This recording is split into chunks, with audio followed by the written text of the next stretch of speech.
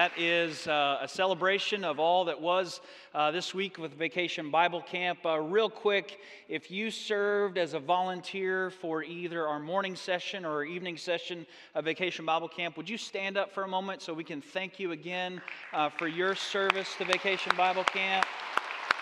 Thank you, thank you, thank you. They're spread out among many services. We had about 400 volunteers serve, which gives you a sense of how many kids we had here this week for Vacation Bible Camp.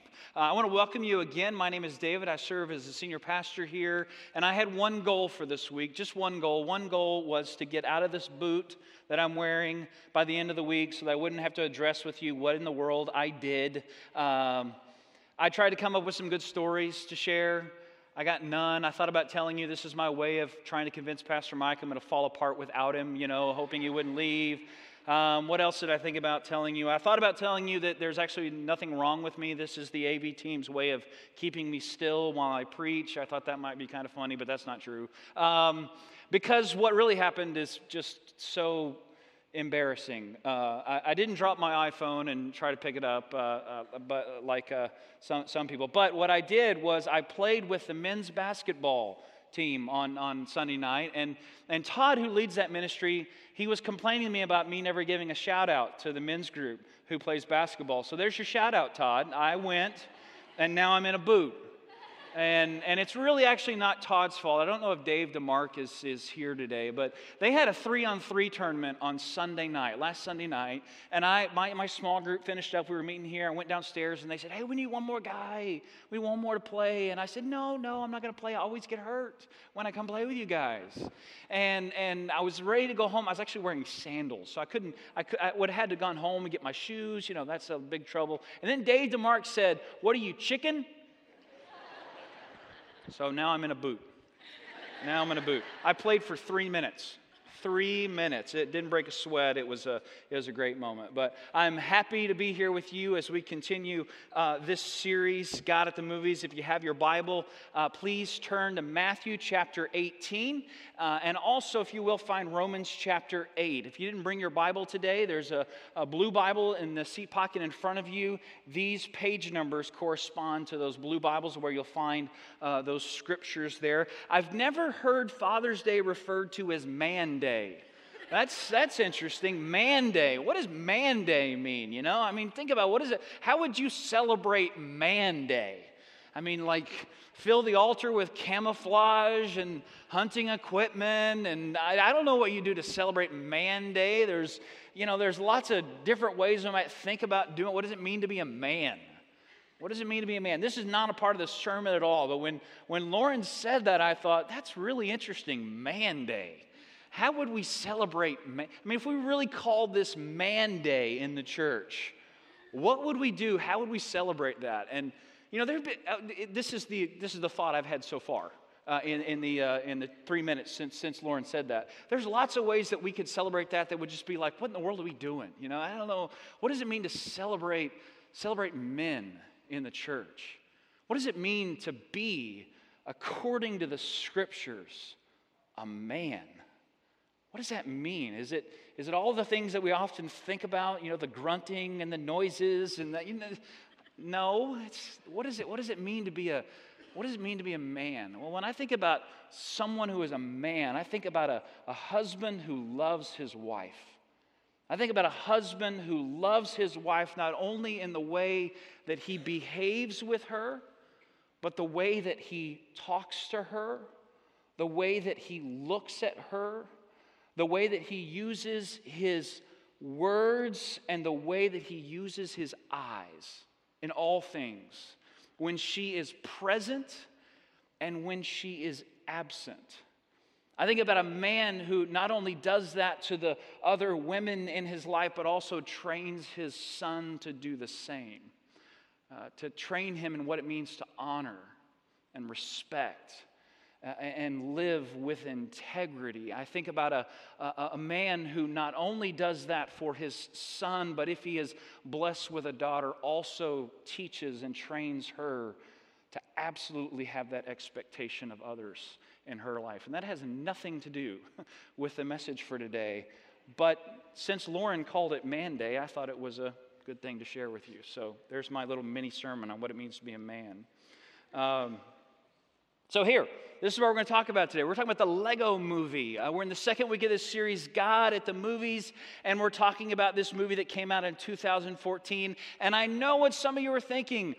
When did we start making movies out of Legos? Like, that's a little strange, right? Some of you are thinking, well, those are some pretty cool toys. I may have played with those when I was a kid, or maybe my kids did. But when did we start making movies out of this? Ole Kirk Christensen invented Legos in 1932.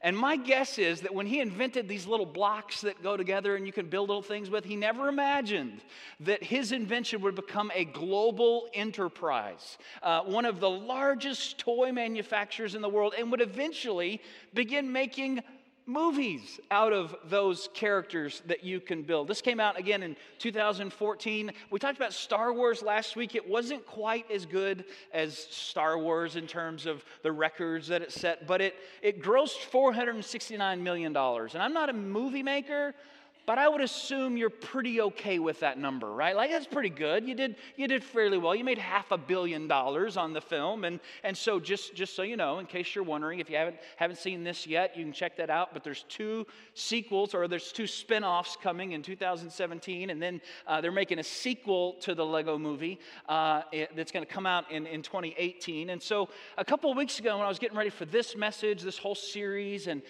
also some series that we have coming up this summer and into the fall, I thought, well, this would be great. I can do sermon prep this week by watching the Lego movie with my son. I mean, that's great. I can kind of do 2 things at once: spend time with my son and also get ready for the sermon. So Monday of that week, Monday night, I was thinking, okay, we're going to watch the Lego movie, and I'd already seen it before, but I wanted to review it again and kind of get ready for sharing with you. And so Monday night comes, and he gets in trouble and gets his TV privileges taken away. So we had to delay that for a week in order to it's the first time that I know of that my sermon prep had been delayed because of punishment. But it happened. So when we got around to that, but a week later, we're sitting there, we're watching the Lego movie, and I've got my yellow legal pad, and I've got my pen, and I'm just writing stuff down. I took 2 pages of notes at the end of this thing, and of course I'm trying to think about how in the world I'm going to convey to you who have never seen the movie this incredibly complicated plot that has alternative worlds and all sorts of stuff in it. Johnny preached last night, and he tried to explain the plot, and I thought, that's why I'm not going to try to explain it. I mean, it's so hard to explain. So I got to the end of the movie, and this is what I wrote down: we need to pick another movie. I had nothing. I mean, I was just like, I don't know. I was looking for that compelling idea, that story, that illustration, that moment in the movie that we could look at as kind of our thought for today. Some of you know my dad is also a preacher, and as a kid, I can remember my dad saying many times in my childhood, when something would happen or he'd see something on TV or go into a movie, he'd say, "That'll preach." So I was looking for the "that'll preach" moment, and I didn't have it. So I was thinking, what are we going to do? I'm going to have to pick another movie. I don't know what we're going to do. And so I did the only thing that in my multiple years of training and experience I had been taught to do, and that was I turned to my 7-year-old and I said, "What did you learn from the movie?" And here's a few things he said. He said, "I learned everyone is special." I'm like, well, that's pretty good. You know, I don't know. That's probably not a sermon, but that's a good start. Everyone is special. I'm glad you learned that from the movie, son. I said, is there anything else? And he said, "I learned that everything is awesome." And some of you are laughing because you know the theme song of this film, "Everything is Awesome," that will get stuck in your head, which is why I'm not going to sing it for you. There's multiple reasons why I'm not going to sing it for you, but that's one of them. And then he said, "Everyone is important." I thought that's also pretty good. We're doing fairly well. I thought, well, I'm going to go back to the well one more time and see if he's got anything else in there. So I said, "Son, is there anything else that you learned from the Lego movie?" And this is what he said. He said, "I learned that if you make something and it breaks, it's okay, because you can make something new out of it. If you make something and it breaks, it's okay, because you can make something new out of it." Now, I want you just to hold that thought in your head as we turn now to Matthew chapter 18. I want to read to you 4 verses there from the beginning of Matthew 18. It says this: At that time, the disciples came to Jesus and asked, "Who then is the greatest in the kingdom of heaven?" Now just pause there just a moment. Let me ask you this question. Does that seem like an odd question to ask Jesus? I mean, you may know from reading several of the other Gospels that at this point in the story, this seemed to be something the disciples were really concerned about. For James and John, it was kind of an awkward moment when their mom showed up and asked Jesus, "Hey, can my sons have like a place of honor in your kingdom?" They're like, "Oh gosh, Mom, what are you doing?" But of course they're wondering that. All the disciples are kind of thinking about, who are we going to be, with Jesus during this time? Who's the greatest? Could we submit a resume, Jesus? We'd like to have a special. It seems like kind of an odd question. Well, go back with me to chapter 17. This is one of the reasons I love you bringing your Bible to worship. Chapter 17, verse 22. Look at what this immediately follows. Okay, when they came together in Galilee, he said to them, "The Son of Man," that's Jesus, he's talking about himself, "is going to be delivered into the hands of men." Verse 23, "They will kill him, and on the third day he will be raised to life." And the disciples were filled with grief. So this is the second time in Matthew's gospel that Jesus has predicted that this whole campaign to be the Messiah, this whole Savior of the world thing, was not going to end the way the disciples thought it was going to end. It was instead going to end in his own death. And how do they follow that up? Hey, Jesus, by the way, who's going to be the greatest in the kingdom of heaven? Now, I know you've been somewhere before and you've heard someone say, "There are no dumb questions." Have you ever heard that before? We all know that's not true, right? Like there are dumb questions. Like when you come in to a building and you are soaking wet and someone says to you, "Is it raining outside?" That's a dumb question, right? Like we know that. There are dumb questions, but look at what happens after this. Verse 2. Jesus does not say, "Come on, disciples, dumb question." This is what he does. He called a little child to him, and he placed the child among them, and he said, "Truly I tell you, unless you change and become like little children, you will never enter the kingdom of heaven." Verse 4. "Therefore, whoever takes the lowly position of this child is the greatest in the kingdom of heaven, and whoever welcomes one such child in my name welcomes me."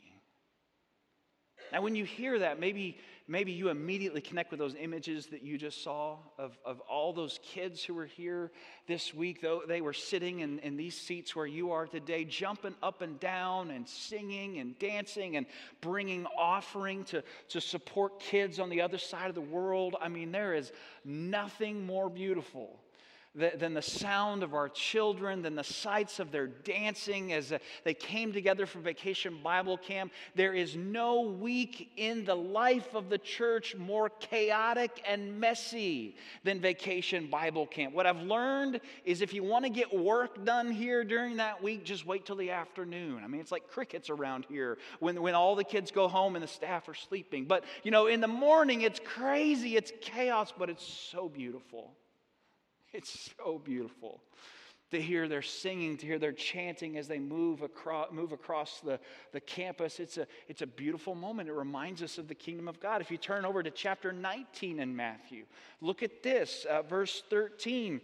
"Then people brought little children to Jesus for him to place his hands on them and pray for them.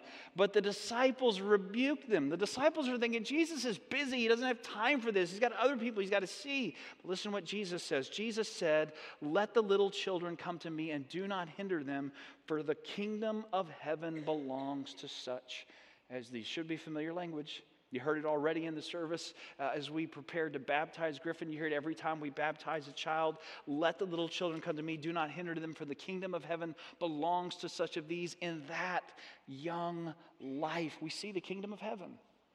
God's promise, God's grace, God's love belongs to them, Jesus says. But here's what I want you to see in chapter 18.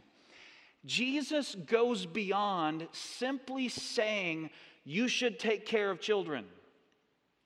I mean, the teaching that he offers in chapter 18 is not, it's beyond, hey, you should have a vacation Bible camp, and you should take care of kids, and you should nurture kids, and you should bless kids, and you're responsible for forming and shaping them into the men and women of faith that they have been called to be. He goes beyond that. That's a good teaching. It's something we believe wholeheartedly.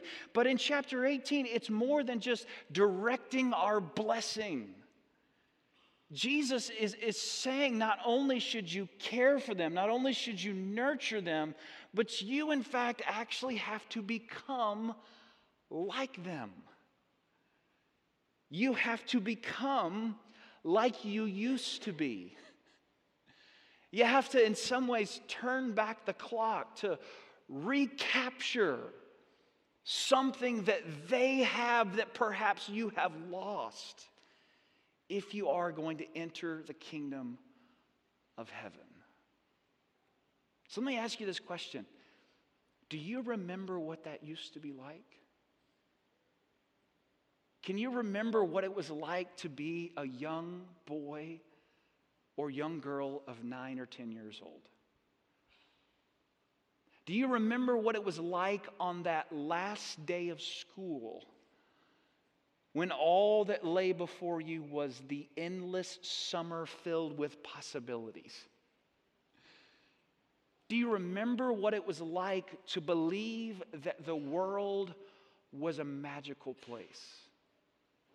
And that each and every day when you woke up, each day held the possibility of another great adventure? Do you remember what it was like to delight and celebrate in times that you could share with your friends? When they could come over and play for a while. And though in the process of that sharing, there may be tears and anger. Oh my gosh, they made me so mad. Those tears in just a moment could be replaced by laughter.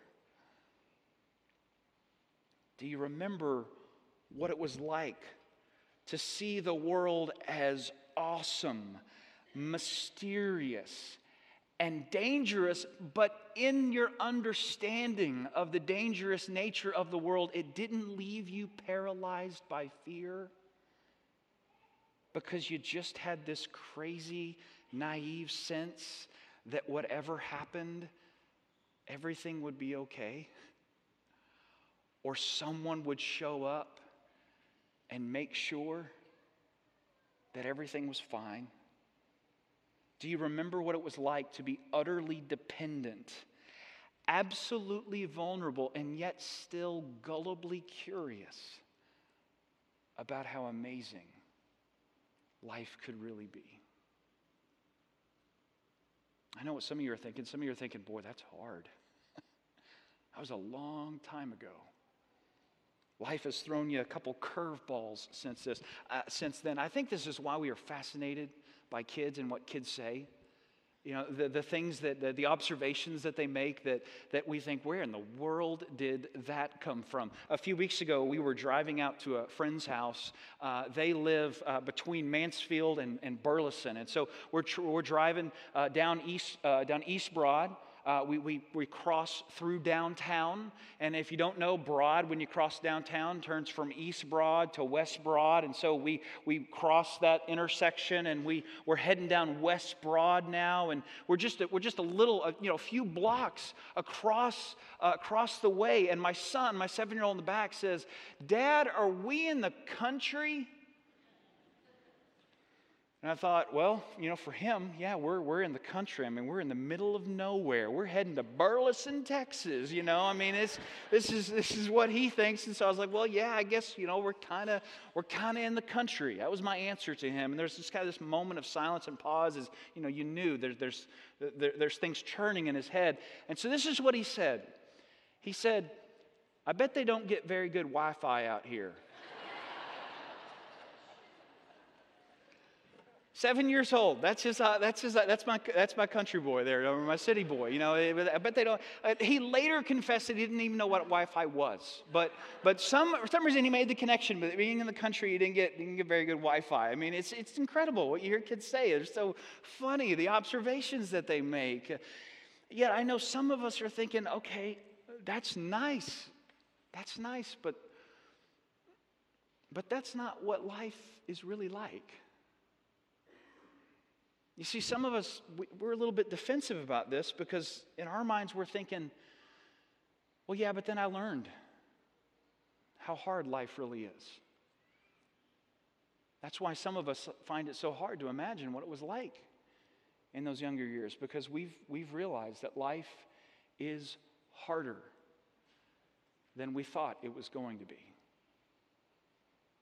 We used to live with the idea that if anything went wrong, the only person who would have to deal with that is us. But some of us have discovered in our life that because of the mistakes that we have made, the person who has borne the most pain has not been ourselves, but someone else. And we've had to deal with that and wrestle with that. We've realized over the course of days and years that the pain of life is so much stronger than we thought it would ever be.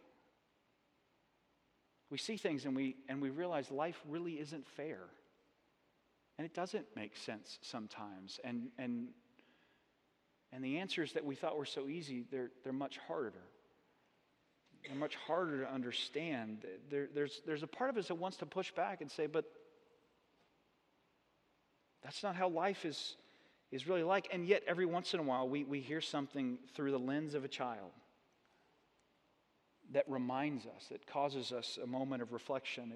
It helps us to recenter and to remember what it was like to think of the world in that way. If you make something and it breaks, it's okay, because you can make something new out of it. Here's the idea. You have to become like you once were to conceive of a love as extraordinary as God's love.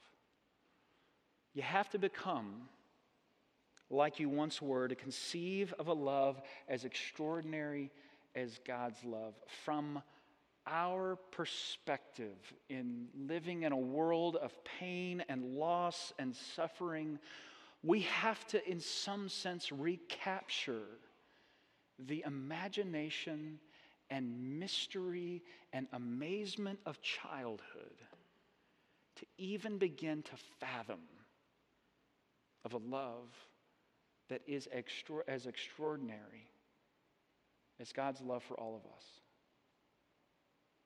Only a child can see that. Only a child can remember that utter dependence, leaning in to the one who would always be there for us to take care of us. There is a mystery to that we must rediscover if we are really to conceive of a love as extraordinary as God's love. That's the good news of the Scriptures. That's the good news of Jesus. The good news of Jesus is that God loves you with a love that does not make sense.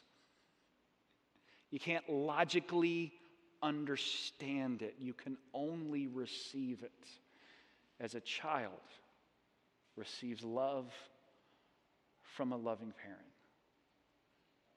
That's the good news of Jesus. Now, here's what I want you to understand today. That good news does not negate the fact that some of us have made a mess of our life. It doesn't sweep it away. It doesn't say, okay, all this junk that's been churned up in your life, just ignore it. Just smile. When you come to church and someone says, how's it going? Just say, awesome. Every week. Don't worry about it. Just pretend that does. Here's part of the good news. Part of the good news is that your mess is real. It's real. It's real. And some of you have made a mess. You know it. You know the pain, you know the loss, you know the worry, you know the anxiety, you know the regret, you know the guilt, you know the consequences of those actions. That's all real. It's all real. Your mess is real. My mess is real. All of us without Jesus are hopeless. But it also means that your mess, though it's real, it's also not remarkable. It's not remarkable. So one of the things Mike said a few weeks ago in one of his sermons is he said, I have heard it all. And yet still people will come to my office, or they'll come to Mike's office, or they'll come to Pastor Johnny or Pastor Tina or Pastor Sharon, and they'll say, oh, I got to tell you about this mess I've made in my life. You are not going to believe it. Yes, we are. Yes, we are. It's not remarkable. Your pain, your mistake, it's not new to humanity. It is something that all of us experience. We all have mess in our life. The mess is real. It's not remarkable. It's who we are as human beings. We've all been there. All of us without Jesus are in fact hopeless. Now I know some of you are thinking, why? How did he know? He's been following me on Facebook. He's been talking to some of my friends. He knows what happened last week. How does he know? Here's what I want you to hear. I'm not talking to you. I'm talking to the person sitting next to you. I mean, their life is so much more messed up than your life, okay? It's not you. And if you're the person sitting next to you, next to them, don't worry. I'm talking about them, okay? It's not you. They're really, really messed up. We're all messed up, people. Your mess is real, but it's not remarkable. It's not remarkable. If you make something and it breaks, it is okay. Because we're all broken. And all of us without Jesus are hopeless. So do this with me. Turn to Romans chapter 8, verse 28. We're going to read one verse of Scripture, and this one verse of Scripture is your homework for today. Your homework for today is to memorize Romans chapter 8, verse 28. Let me read it to you. We know that in all things, God works for the good of those who love Him, who have been called according to His purpose. Would you read this with me? And we know that in all things, God works for the good of those who love Him, who have been called according to His purpose. If you brought your own Bible today, I want you to underline these three words: in all things. We know that in all things, those moments in life that you have anticipated and you have hoped for and you have longed to see realized in your life, that celebration that you have waited to happen, the baptism of that child, their graduation, that moment you wanted to see happen, that job you've been waiting for, in all of those things, God is working for good. But also in all things, in that thing that you have dreaded, that you had hoped that you could avoid, that tragic circumstance that completely took your life by surprise.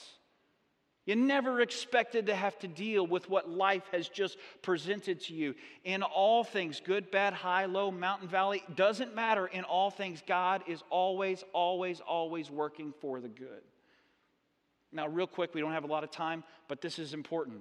This verse does not mean that God is going to drag you through the mud of life so that then He can do something good in you.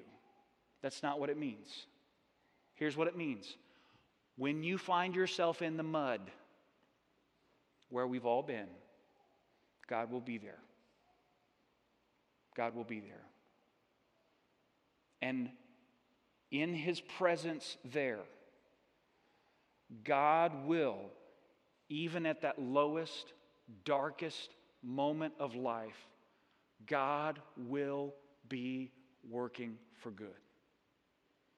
Comfort, love, support, wiping away the tear, offering, God will be working for good. If you make something and it breaks, it's okay, because God can make something new out of it. It's what God does best. To be a person who has faith in Jesus is to be someone who has the faith to stand in the graveyard and to proclaim a word of life. Because in all things, God always works for the good. You have to become like you once were. You have to see life through the eyes of a child in order to conceive of a love that is as extraordinary as God's love for you. Let's pray.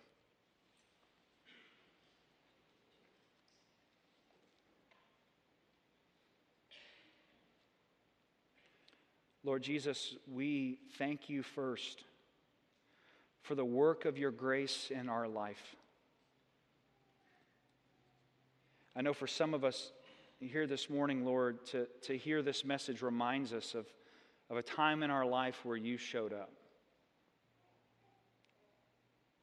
We remember what it was like to be hit by that train, and yet to experience you in so many different ways in the lives of people who showed up and sat with us and grieved with us and supported us. People who were there, Lord, at the end of our mistake, and they came not in a spirit of judgment, but in a spirit of simply seeking to give us support and to help us deal with whatever consequences that we were having to face. And maybe for some, Lord, that's what is so needed right now. An understanding that you are there and that you have not abandoned them, and that their mess, though it is real and the pain is real, it's not remarkable. You can do, even there, you can do amazing things. Give us the faith, Lord, to proclaim life in the midst of death, to proclaim hope in the midst of suffering, to proclaim faith and trust in you in circumstances that are not going our way. Thank you, Jesus, for being there with us and making something beautiful out of our lives. In Jesus' name, amen.